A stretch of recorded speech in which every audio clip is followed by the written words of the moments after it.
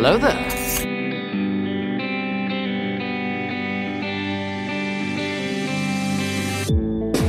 Science fiction is an existential metaphor. It allows us to tell stories about the human condition. Isaac Asimov once said, individual science fiction stories may seem as trivial as ever to the blinder critics and philosophers of today. But the core of science fiction, its essence, has become crucial to our salvation. Tell me how many lights you see. There are 4 lights! So this is how liberty dies. With thunderous applause. Game over, man. It's game over. Welcome to the Sci-Fi Diner podcast. I'm one of your hosts, Scott Herzog. And good evening. I'm Miles P. McLaughlin. I'm Chrissy Raffensperger. And I'm Dave Sellers. And tonight, we are talking about the 1980 classic, our review of Battle Beyond the Stars. If you've never heard of it, it came on the heels of Star Wars and looks a lot like Star Wars, but isn't Star Wars. And we're going to talk about that a little bit later tonight. But before we get into that, let's talk a little bit about what's going on into our sci-fi world. David, you want to start us out? Why, certainly. I am watching the new season of Lower Decks and loving that every minute of it. Watching House of Dragons. That has been entertaining, if not cringeworthy at a few moments, but so far so good. And what the heck else am I doing? Oh, we've been watching Manifest. Oh, us too. Yeah. November 4th coming right down the pike, baby. I'm glad you're excited. My wife got me into watching that, and I'm waiting for the payoff here. It's like, okay, yeah, you got another vision from God. Great. What adventure are you going on this time? Okay, why are you getting them? Like, what happened to you? Come on. It's 3 seasons now. Yep. Let's get to it. Did you get to the end of season 3 yet? No. Okay. We are beginning toward the mid of season 3, I think. Yeah. Just so you know that season 4 will wrap the series up, so there will be a payoff. Oh, good. I'm hoping so. And just playing through the Mass Effect trilogy again because I can, and it's great. But yeah, that's really about it right now. Awesome. Are you reading anything? No. My daily podcast grind is enough to keep my ears busy during the school day when the phone's not ringing off the hook. So, yeah. There we go. All right. Miles, what's going on in your sci-fi world? So I rewatched Battle Beyond the Stars for a review. I didn't know Resident Alien was back on, and so I came back on last month, so I'm a few episodes behind, but I started watching the first episode of the season 2. It took a break during season 2, and it's back. I watched the new Quantum Leap earlier today, and I liked it. So I'll check out the next show when it comes back. But I think it's a nice continuation from the original show. I'm also enjoying House of Dragons, and yes, there are places where you definitely want to cringe. I'm watching Star Trek Lower Decks, She-Hulk, Lord of the Rings, Rings of Power. I think I have an episode behind in that. I'm looking forward to Star Wars Andor, which I think starts tomorrow. And as far as what I'm reading, I just finished reading a Star Trek novel, Living Memory, by Christopher Bennett. And I just started reading another Star Trek novel. It's in the Picard series, Second Self by Una McCormick. Yeah. I wanted to watch the Quantum Leap episodes. I'm glad that you're liking it. I saw them advertise it, and then I went to look for it, and then it wasn't out yet. So I need to look at that a little bit more tomorrow then. Mm-hmm. But do they have, who's the guy that did the original Quantum Leap? Scott Bakula was. Yes. Is he in it at all? He is not connected, as far as I know. I mean, they showed an image of him when they referenced the Sam Beckett character, but they, I'm not sure. There's always a possibility they could bring it in, but right now it's not planned at the moment. Yeah, well, they might. I mean, it's between the first Quantum Leap to this one. There has been a long road getting from there to here, so we might see some Bacula. It's been a long road. You're just gonna slip going from in as much as you can. Just of course, my favorite song ever. I know. We haven't done it in a while. It's been a while. I've got faith. All right, Chrissy, it's your turn. Why don't you go ahead and tell us what's going on in your sci-fi world? As well, obviously, I had to read the Silmarillion, and you all nerds have been lying to me. I'm just gonna say this. Everyone was like, "Oh, it's such a dense book. It's so hard to get through." Bitch, that thing is amazing. I feel like I've been cheated this entire time out of a beautifully mesmerizing tale, and I was completely delighted by it. And I can understand why you reread it multiple times because it's dense. It's beautiful. Oh, I'm not arguing. It's I feel like I'm rereading Beowulf for the Nibelungenlied, and it's just gorgeous, poetic. I didn't find it dense at all. I found it just really relaxing and enjoyable. You just have some tea and just sit and read. And, it's cannot say enough about it. It's so good. There are some beautiful, beautiful love stories in it. Oh, it's so nice. I absolutely love it. So read that, and it just made me hate the new show more, which is fine.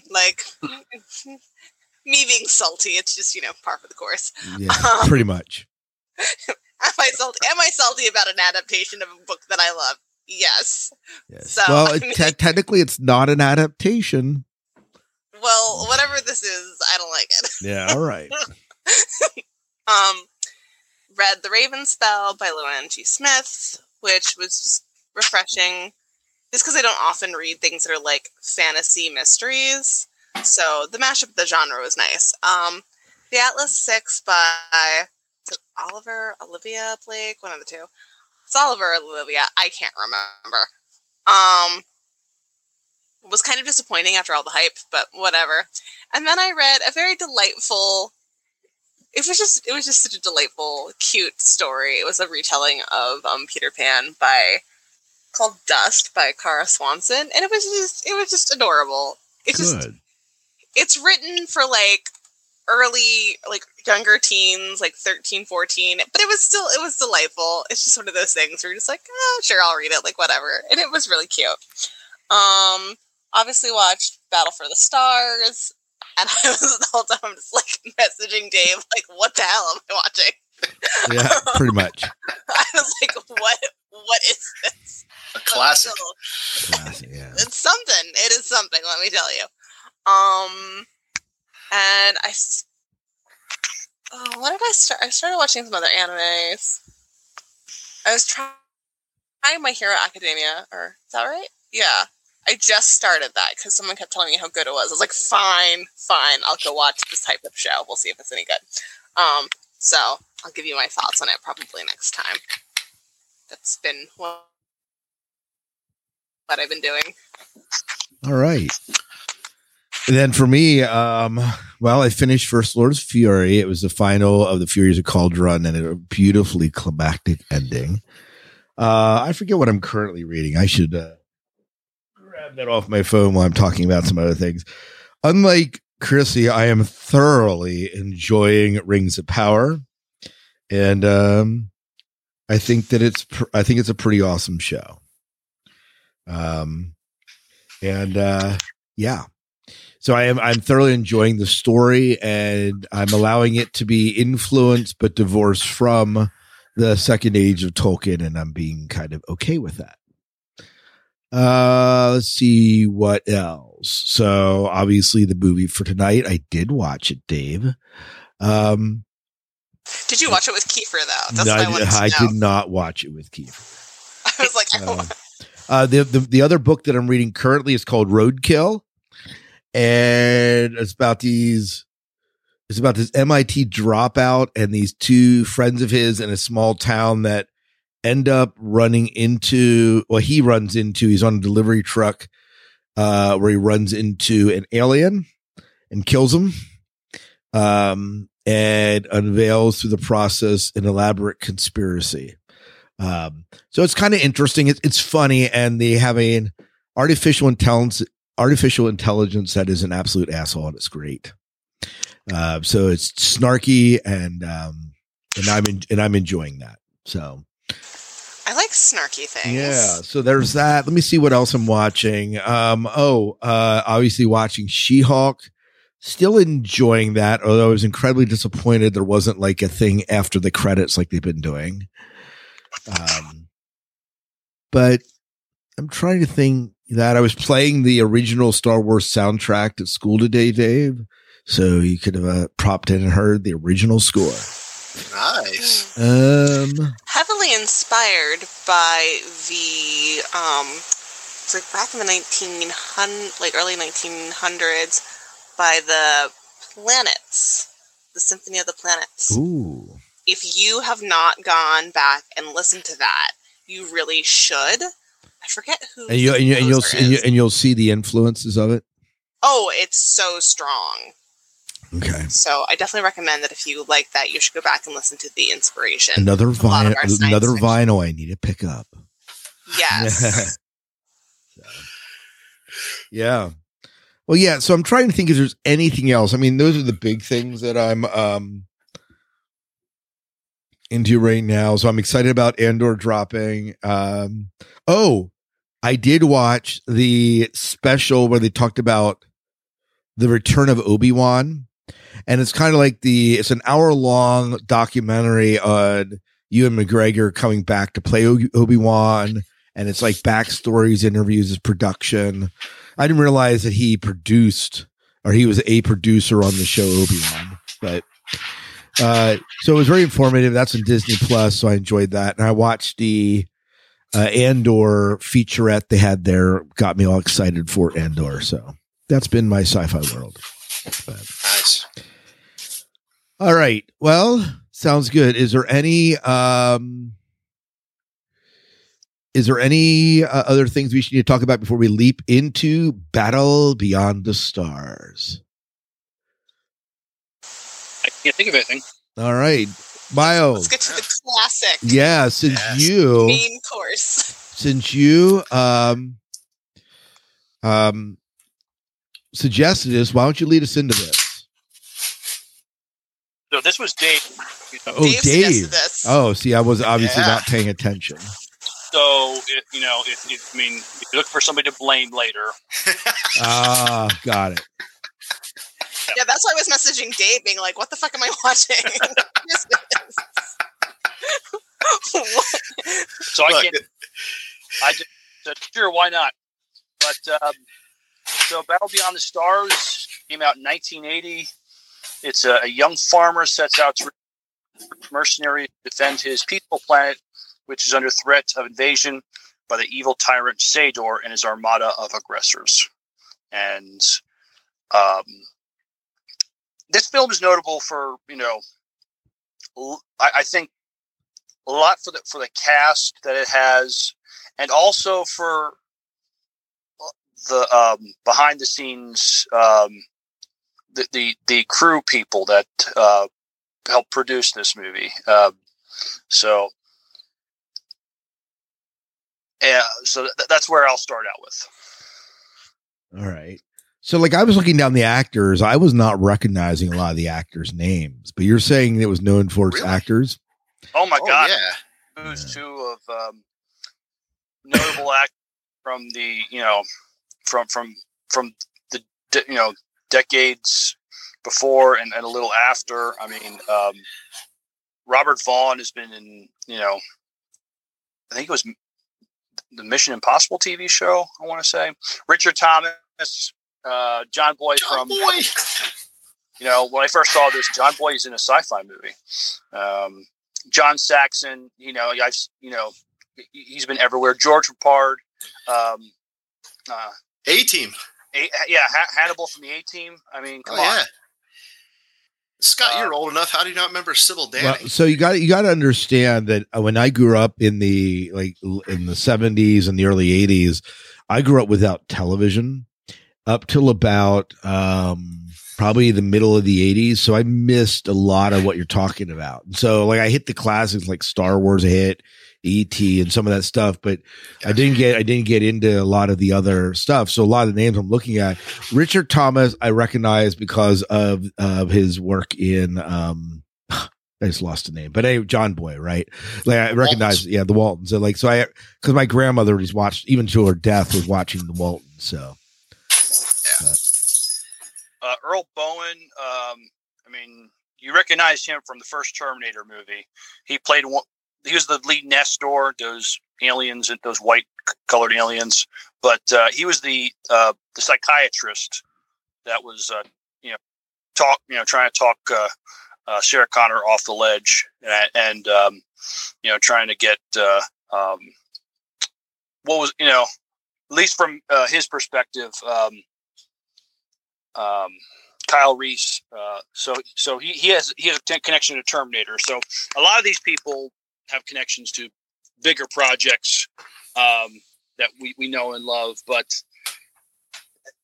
there should be one notable here that we all know. A little known guy named James Cameron. Avatar, Titanic, Aliens. He was the special effects, the visual effects director and director of photography for this movie. That's where he got his. So I mean, he didn't get started directing movies. It was like a lot of the visual effects working for Roger Corman. Right. So a lot of these people, you could say, they had careers before this, but some of them, were starting out, and this is where they cut their teeth on this movie. Yeah, all I saw is that Bill Paxton worked as on the set as a carpenter painter. Yep. So, I mean that's huge too. Yeah. Yeah, and James Horner doing the score for it. I mean, when I actually finally realized that was him, and I'm rewatching this movie probably for the 1,000th time preparing for this show, and I really start picking up like the Wrath of Khan themes and sound in the score to this movie. I'm like, that was the same guy. I heard Star Trek, the movie score in this. Oh yeah. Oh, I heard Star Wars when I watched it. Well, the story, yeah. But even some of the soundscape with Star Wars, like when the ships appear. Oh, yeah. Well, it's interesting you say that because I'm sure that at least the sound effects, they definitely sampled from different sci-fi genres over the years. I mean, oh yeah, I definitely stuff that came in from Star Trek original series and maybe Battlestar Galactica and Buck Rogers. I don't know if it was legal what they were doing, but it's like, yeah, I know I've heard those sounds before. And oh yeah, definitely. It's funny. This was in 1980.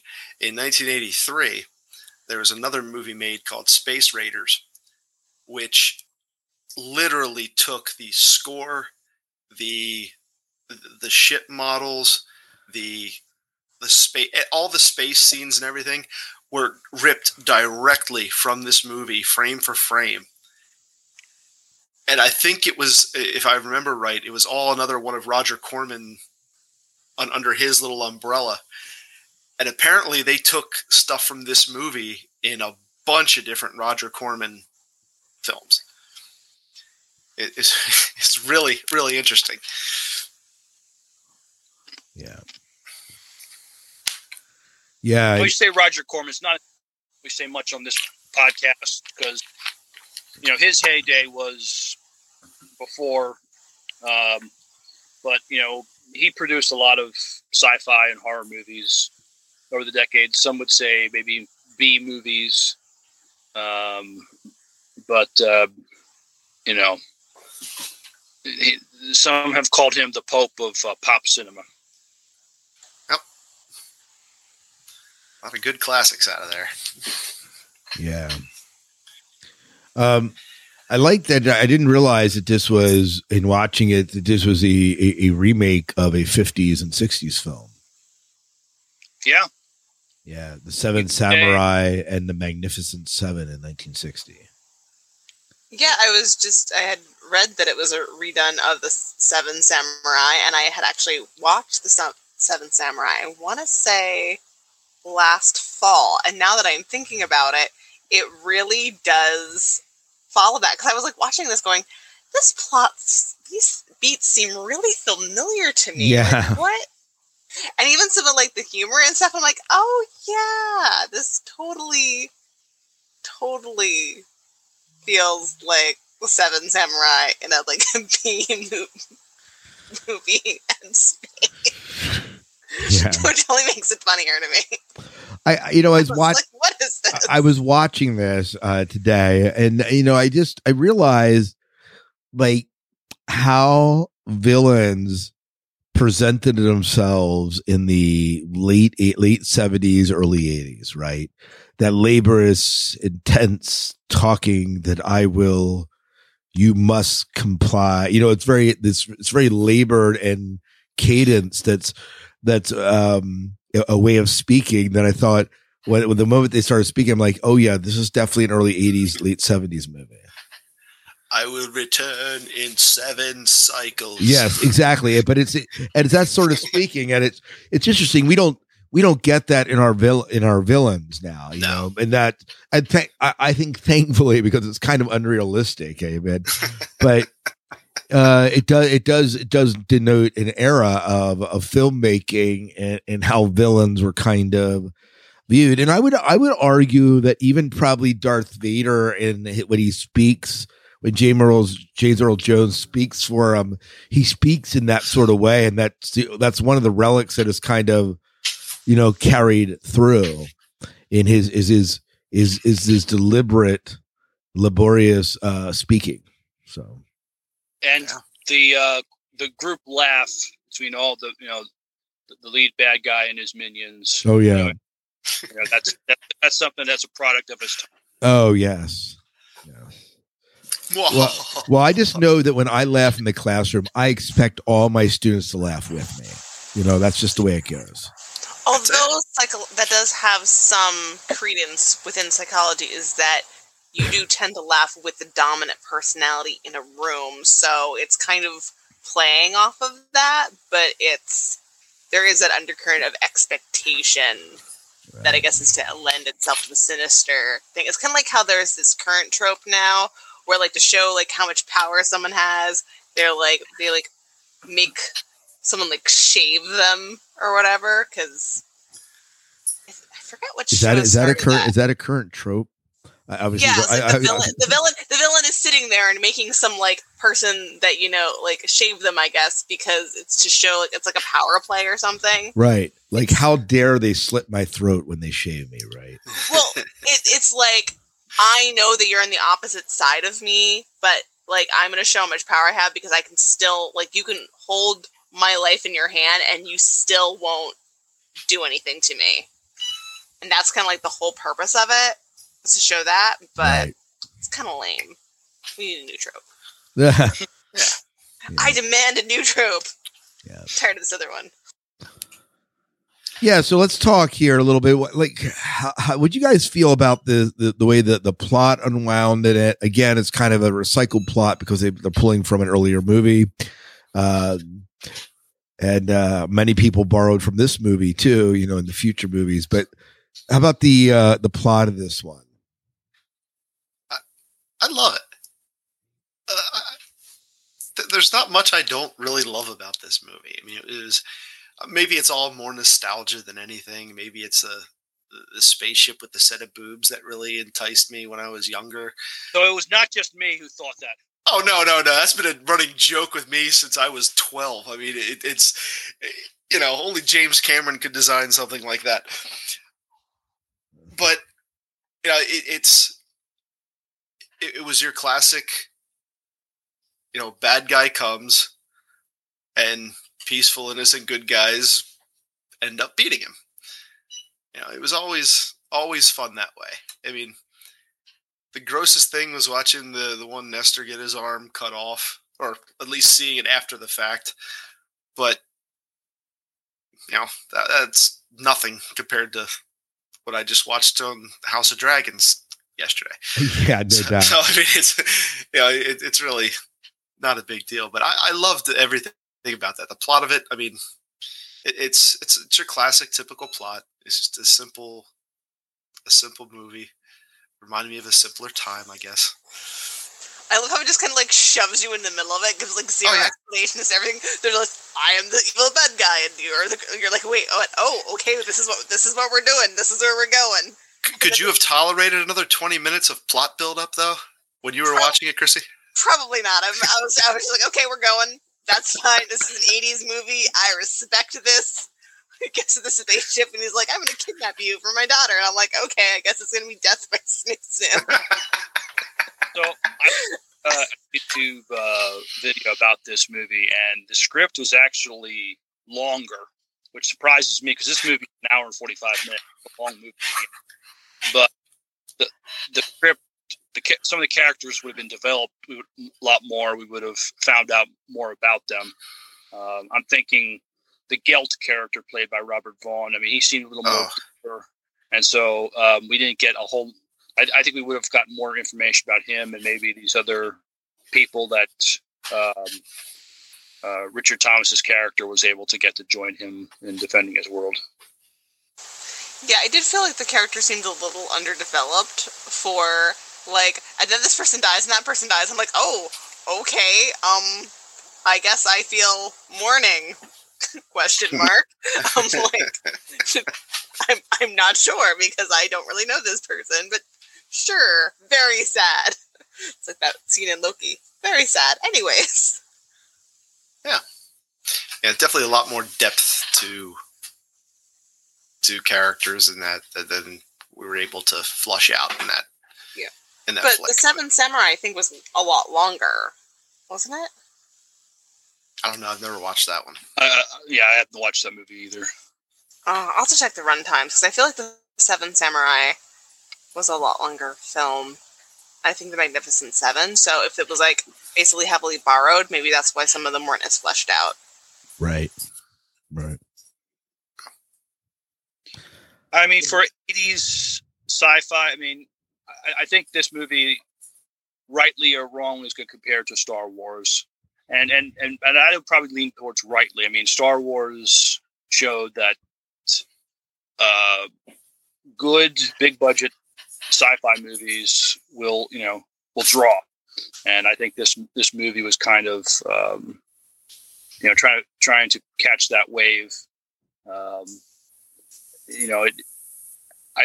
it only had a limited theatrical release, but it found new life when it was like shown as a TV movie. That's how I remember watching this. It was a TV movie.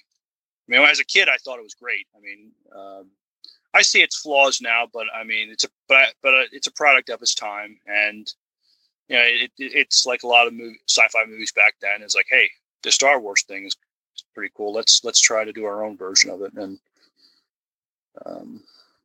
but instead we'll retell this, the seven samurais, but in space. Right. Well, I think it certainly works. You mentioned the Star Wars. One of the things I was doing was watching the models of the ships, and the models of the ships and the details on them. You can definitely see an influence from Star Wars coming into that. Well, yeah, I mean, I thought Sador's ship, at least the back of it, looked like a Star Destroyer, and the front of it looked like something out of Battlestar Galactica. So yeah, I mean, this movie unashamedly borrowed from other genres. It seemed in this production. Yeah, I mean, even Gelt's gun. I mean, it looked like when Star Wars, the first one, came out, I mean, there's a lot of merchandise for it, and one of the merchandise was the Han Solo laser gun and the Stormtrooper gun.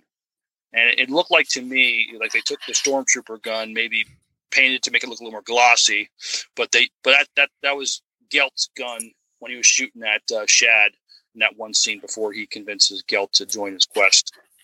I don't know, Dave. What do you think? Yeah, it was very,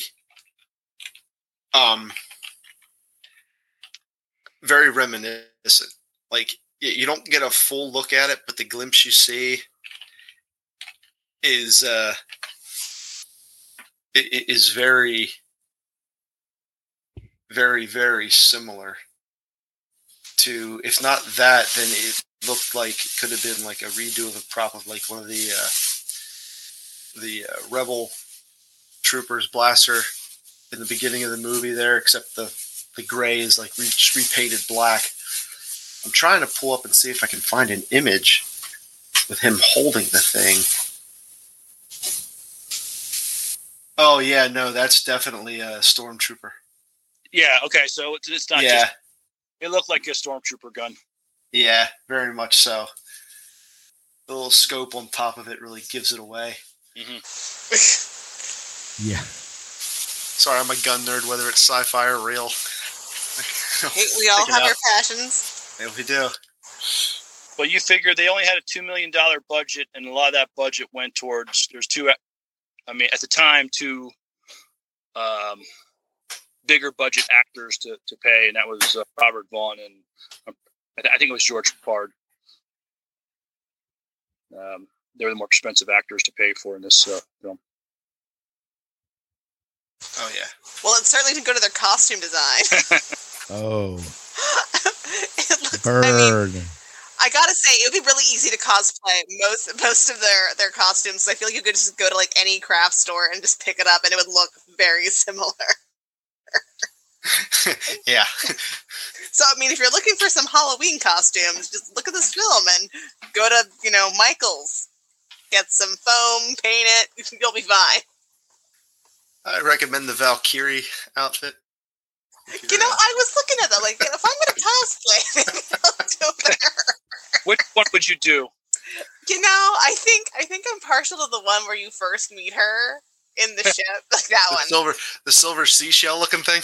Yes, that thing. Yeah. That was the worst. It's the most, in terms of costumes, like just even like real. I'm like, it looks so plastic and fake. I'm like, I would do that just for kicks. Just honestly. The headpiece alone. I know. Giant wings out of this thing. And like her hair, like it's so 80s. I love everything about it. Probably one of my favorite 80s costumes. I would do that. I would love to see you cosplay. Maybe I will make that a project, and I will have to unveil it in the spring or something. I would be more interested to see who would recognize the costume. I should do it, and then have lollipops and be like, you got a prize for recognizing me. Good job. There you go. I bet if you took it to Shore Leave or 4 Point, I'm sure some people would. I agree. Yeah. I think I will. I think I will cosplay her. I haven't ever cosplayed someone before, but I'm being very inspired. You would get points for cosplaying somebody very obscure, but something from a cult favorite character. Yes.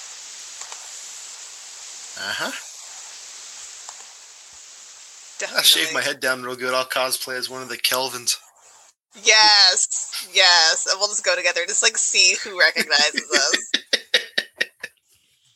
Definitely. That's kind of funny. Yeah. It's a good time. Yeah. What'd you think, Scott? Very reminiscent of this style of movies. We had that. Remember when we had Tyler on? We had that discussion about the whole should Star Wars be remade? This movie kind of falls into those categories. It's a product of the time, and it certainly has a nostalgia factor. But there's no way you're going to hold a modern audience. And there's some parts of it that I watch now, and I'm like, Yeah, this is a bit slow at times. They take a while to get to the point, and that's just the way it is, and that's not bad. It just is kind of the reality, right? Well, it's a different way of telling a story. It's absolutely.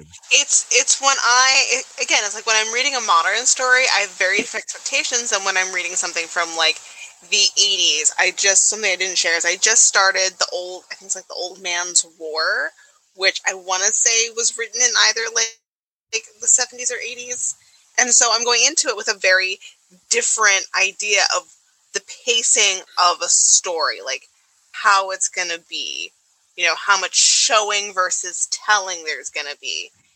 And I don't think that they're necessarily like bad way of telling a story. I think that we go through various cycles of what, of the expectation. Right now, I think in part because of, social media and everything being like, so like right now, and like really short, and lots of flashy lights to keep our attention. Movies are a little bit more faster. And sometimes I wish they were a little bit slower. So I think eventually we'll see maybe slower movies kind of taking over. Or maybe we'll just go with super fast movies and all be done in like 5 minutes. We'll be like, wow, a lot of explosions, and move on with our lives. One of the two. Right. Yeah. Well, very cool. Very cool. Yeah. So maybe you're right. Maybe we will take a more return to the slower pace life. I think there has to be a point where in our society we're that frenetic in our pacing that the slowness that we'll at least embrace it to some degree. I hope we don't go back to the 70s and 80s pacing though. 2001, while I love it as a classic masterpiece, just moves too damn slow. Yeah. But I will never deny that is not a classic piece of film literature that you should watch, but it's still, wow. That is true. Although maybe I am getting like a large appreciation for slower films because I have spent time watching some really old classics, primarily Japanese cinemas from like the 50s and 60s, because for some reason I'm on a kick for that. So, yeah. I just like different things, and I really like seeing where something comes from. So, like, from a cultural perspective, gives me a greater appreciation for what I'm watching now. So, let me ask you this. How do you guys feel? How effective is the villain of this movie? He's a plot device. I mean, he's not much of a character, to be honest. I thought, it's just he's the reason why Shad is, rallying these other people to help him save this world. He was a little funny in some places, but not the most effective villain, in my opinion. Right. Well, I mean, he's just your classic old-style villain of I'm evil for reasons. He doesn't, like, he's just conquering, I guess, the galaxy, the universe. You have, like, no idea, like, why, what his motivation is. He's just there to be evil, and that's fine, because a lot of times in those older movies, they didn't really get into, like, the why someone was evil or what they were after. All you knew was that they were coming to conquer or destroy or blow up the planets, and you needed to stop them. I mean, in the original Star Wars, Darth Vader was just kind of there, being Darth Vader-y, choking people, asking for the rebel plans, blowing up planets. You didn't know why. He was just there, and you needed to stop him. Yeah, it's true. Yeah. Yeah. It's. Yeah. Well, you compare this. I mean, I think, and I mean, as much as may enjoy it for what it is, there's a reason why it didn't do more or accomplish more. I mean, I think, the writing for Star Wars was a little more solid, and it had places to go. There wasn't really, after this movie was over, I don't know if they were thinking of any kind of sequels or trilogy or anything like that, but. Oh, Darth Vader by far is the cooler villain. I mean, oh yeah, much more. He was much more sinister and like scary. He did a much more effective job of being just a big bad in the original Star Wars. This had some sort, like, you get that he wants another arm. You don't know why or where his other arm went. Yeah. But so again, this film is not Star Wars. right. But it's enjoyable for what it is. Yeah, Great 80s classic.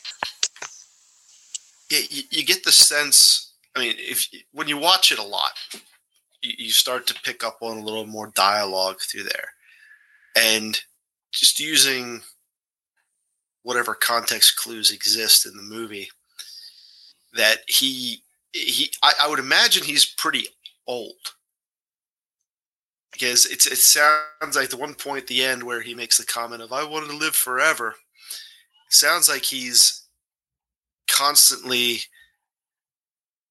manipulating and adapting his own body to continue on. Like the two mutant goons or whatever in the fight are talking about, yeah, you remember when this guy disobeyed orders? Yeah, well, now Sador's wearing his right foot. You know, it sounds like he's just taking body parts and putting them on him to, keep just to stay alive and keep his physical body moving. It's kind of what I always pulled out of it. I mean, again, with no other real evidence to support that. Kind of what I was getting, although, I mean, maybe he should stop blowing up everybody and he would have more spare body parts. But that's just my opinion. What fun is that? Well, that is true. Exactly. Yeah. Exactly. Plot device, as you said, right? Plot device. That's it. But that is it. All right. So what else do you want to talk about regarding this movie? Well, we talked about, just the careers it launched. I mean, for James Cameron, this was another project that, helped, get his name out there and, was able to launch his career. James Horner was another one, with the scoring.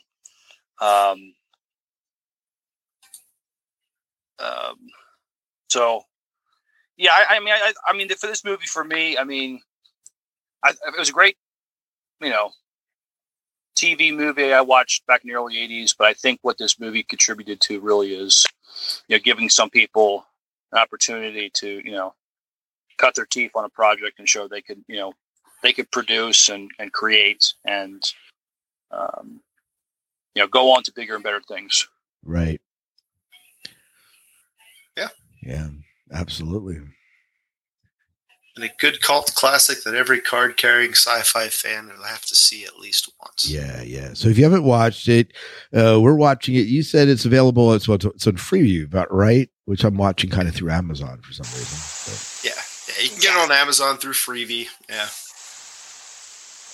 Plenty of ads they throw in at the dumbest places. Well, yeah, that was probably the most annoying thing was like where they put the ads. Like, it was like half of a second off of where they should have been. Uh-huh. So, like, it kept cutting people off, like, midway through a word, and then would cut back to it. And, like, if they would say the word and then would move on to the next scene. So, I don't know, like, why or who did it. What did you guys have? Amazon, like, an intern go through that morning? And, the intern. I always blame the interns when I don't like what someone did. It's fine. I do have a question for you guys. Why the crystals? like the early 80s, late 70s, you have Dark Crystal, and you have crystals coming out. I mean, what's the fascination with the crystals here? Magic hippie tech. I guess. Maybe it has to do with crystals with the occult. I don't know. I am now going to probably spend a lot of time Googling this. I may end up down a number of YouTube videos. I will probably report back to you next time. You look at even like Superman coming out with his, the fortress and all the crystals involved with that in the same era. Well, I mean, were people like sitting around were there lots of crystals in D&D? I wasn't playing D&D back then. That was the devil's brew. Well, I understand that, but I'm saying maybe the people who were producing these shows and movies and things were playing D&D and they were like crystals. Because now that I'm thinking about it, there were lots of crystals, I think, in like books and things that were in the 1980s. Maybe, yeah, because, I mean, lightsabers are powered by crystals. That is true. I wonder, sometimes they're really weird, obscure science experiments that were going on in like the 40s, 50s, and 60s, and they were like extrapolating out from those experiments some really interesting things into science fiction, like how they used to cryo-freeze mice and then microwave them to like bring them back to life. That's which is where you got which is why you got a lot of cryo freezing going on in like 1960s and 70s sci-fi because of that experiment that they did. Unfortunately, they were never able to scale up from mice to larger creatures. But yeah, no, it did work on mice, microwaving them to bring them back to life. Lunchtime. Ooh. If you're a cat, I guess. Yeah. I think I learned that when I was watching Today I Found Out. Awesome YouTube show there. Yeah. If you want to ever just learn the most random facts ever, just go watch Today I Found Out. It's great. Yeah, so now I'm going to have to go and look up crystals. Why crystals? But why crystals? I was just thinking about it when I was watching it. I was like, yeah. I would also think that, if, at least as far as this movie goes, I mean, you look at the planetscape scenes from, Planet Akir, and there's really no visible technology anywhere.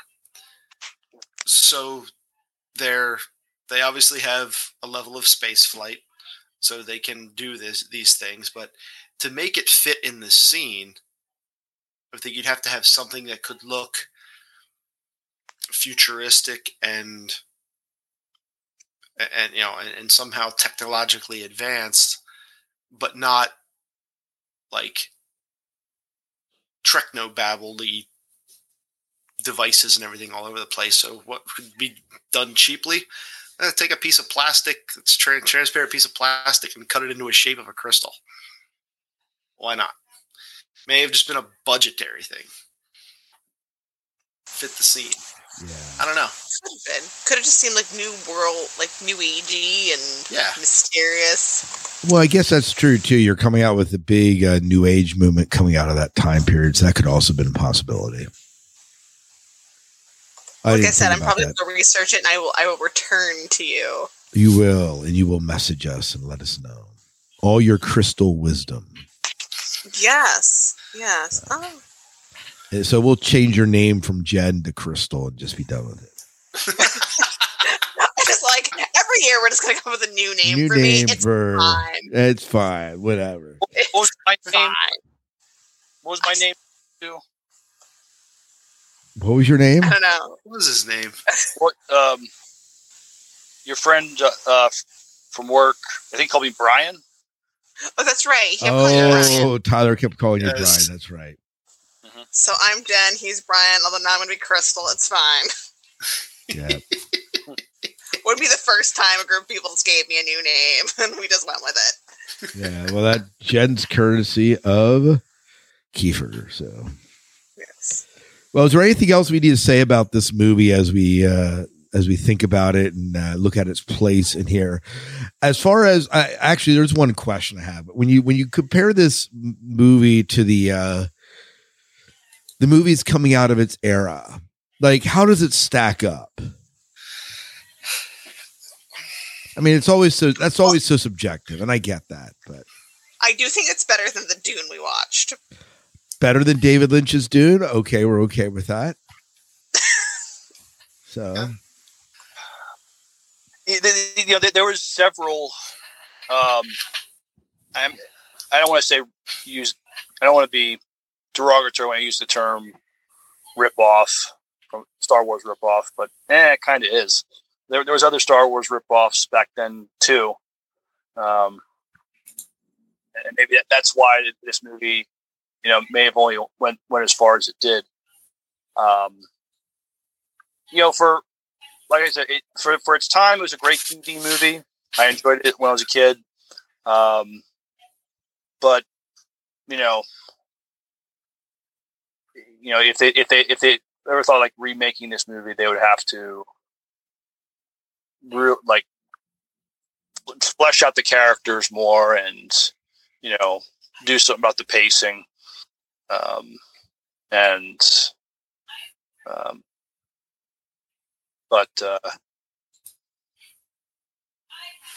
Like I said, I mean, it was a great sci-fi action adventure movie, and for on TV back in the 80s, it was great. Oh yeah, absolutely.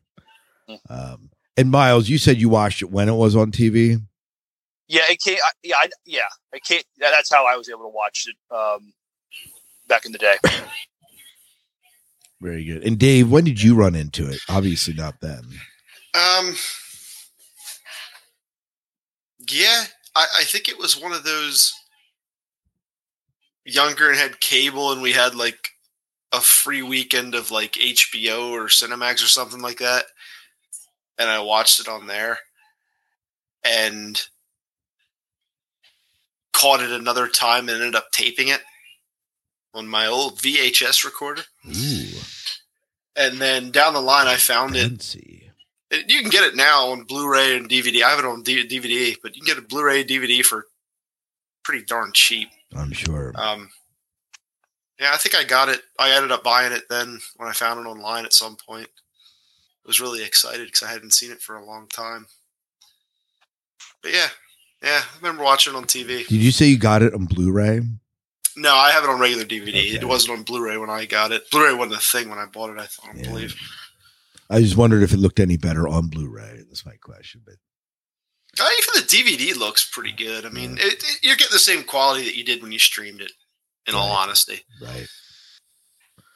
Yeah, nowadays there's almost you can't tell, but I would love to see as much as I hate them, I'd love to see a reboot of it, a little more modernized. I mean, especially like the ship models and everything. I'd love to see a more keep the same basic design, but get a little more modern spin to it and see what they could come up with. Because I think it'd look pretty cool.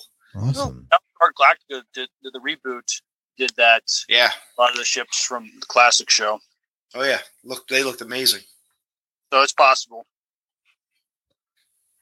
Yeah, but I'm not sure there'd be enough interest for this movie to make a reboot. But hey, who knows? They do everything anymore. There was zero. No one asked for any of the live action reboots of the Disney movies, yet here we are. Right. Literally, no one asked for it.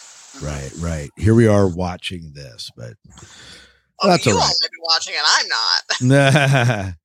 But all right. Any final thoughts before we wrap up here tonight? No. This is a delight. Delight is one word for it. So yeah, that's gonna go watch it again. There we go. So I guess we will in 2 weeks. We'll be back again to talk about maybe Andor. I don't know. What are we going to do? We're going to talk about the new Star Wars. Oh yeah. I feel like we're obligated. It's kind of contractual at this point. It is. But we can talk a little bit offline about what we want to do. We'll have at least 2 episodes out by then, and so we'll have to see. Well, more than that, I think the premiere's 3, right? Oh, is it 3? I didn't pay attention to all the news coming down. I'm just going to watch it. All righty. This was fun going back and look at something from way back when. Yeah, a little nostalgia going on. So, All righty. Well, we got to get going here. We got to close down the diner, close the shades, wipe the tables, and all that jazz. So, Miles, why don't you take us out of the diner tonight? All right. Till next time, good night and good luck. We'll see ya. Leave your tips on the table. And go boldly. That's right. With your crystals. Yes. Yeah, Go with your crystals. Oh, yeah. Don't forget your time crystals.